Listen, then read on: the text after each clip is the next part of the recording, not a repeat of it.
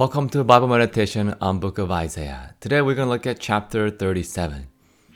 So yesterday we talked about when King Hezekiah, he destroyed the idols and he brought a great reformation to his people.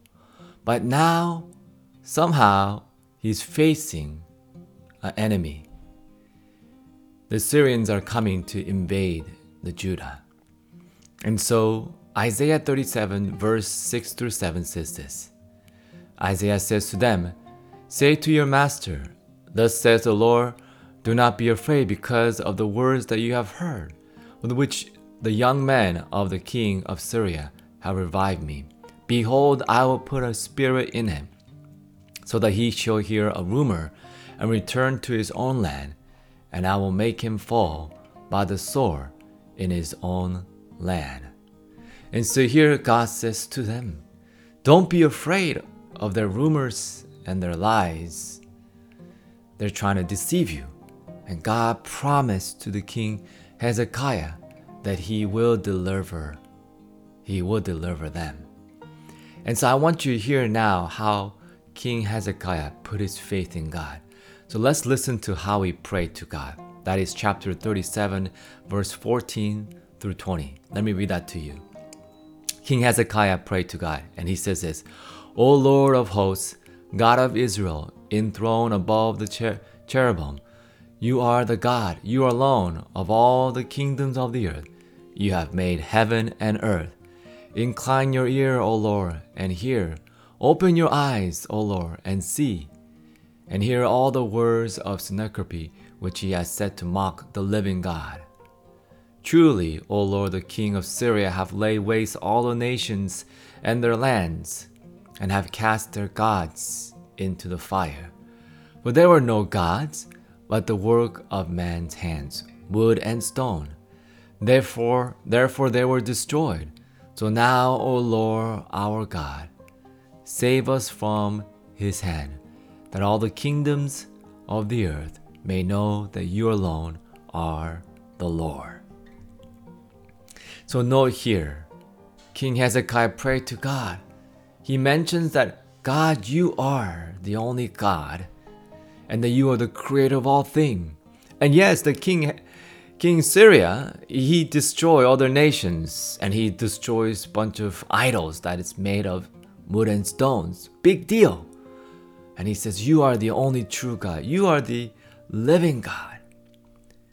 And that's what he was focusing on. He wasn't focusing on the problem. He was focusing who God was. And he realized that whatever he did, the king Syria, he destroyed a bunch of idols and other nations. But he acknowledged that God is the only living God. The Lord, notice, the Lord is capitalized. It is Yahweh. Yahweh, the God who delivered Moses. The Yahweh that who split the Red Sea. The Yahweh that who delivered the Israelites from Egypt and fed them in the desert for 40 years. And so here, King Hezekiah recognized that he is the living God.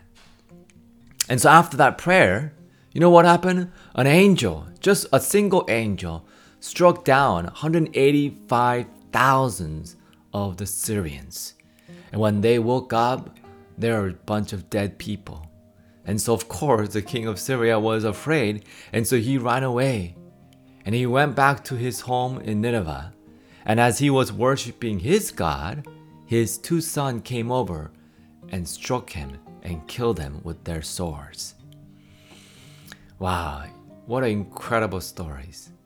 God not only destroyed them, but his son, their evil sons, killed him while he was worshiping his God in the temple. His God can't even save him. And so there's an application we learned today, that there is only one true God, and that is our God.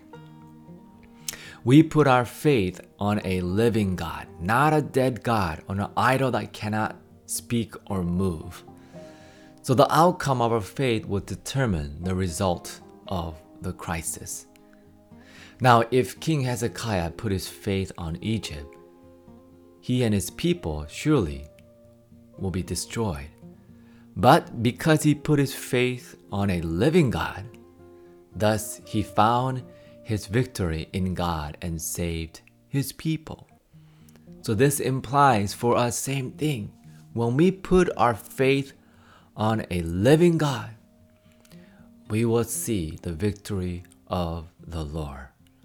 You might not see right now, but the victory of the Lord will come.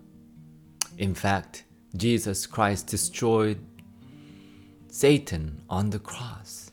And so no matter what he does to us, when we go to heaven, we are going to be victorious. Well, thank you for your time. May you encourage your children to have faith in God, on a living God.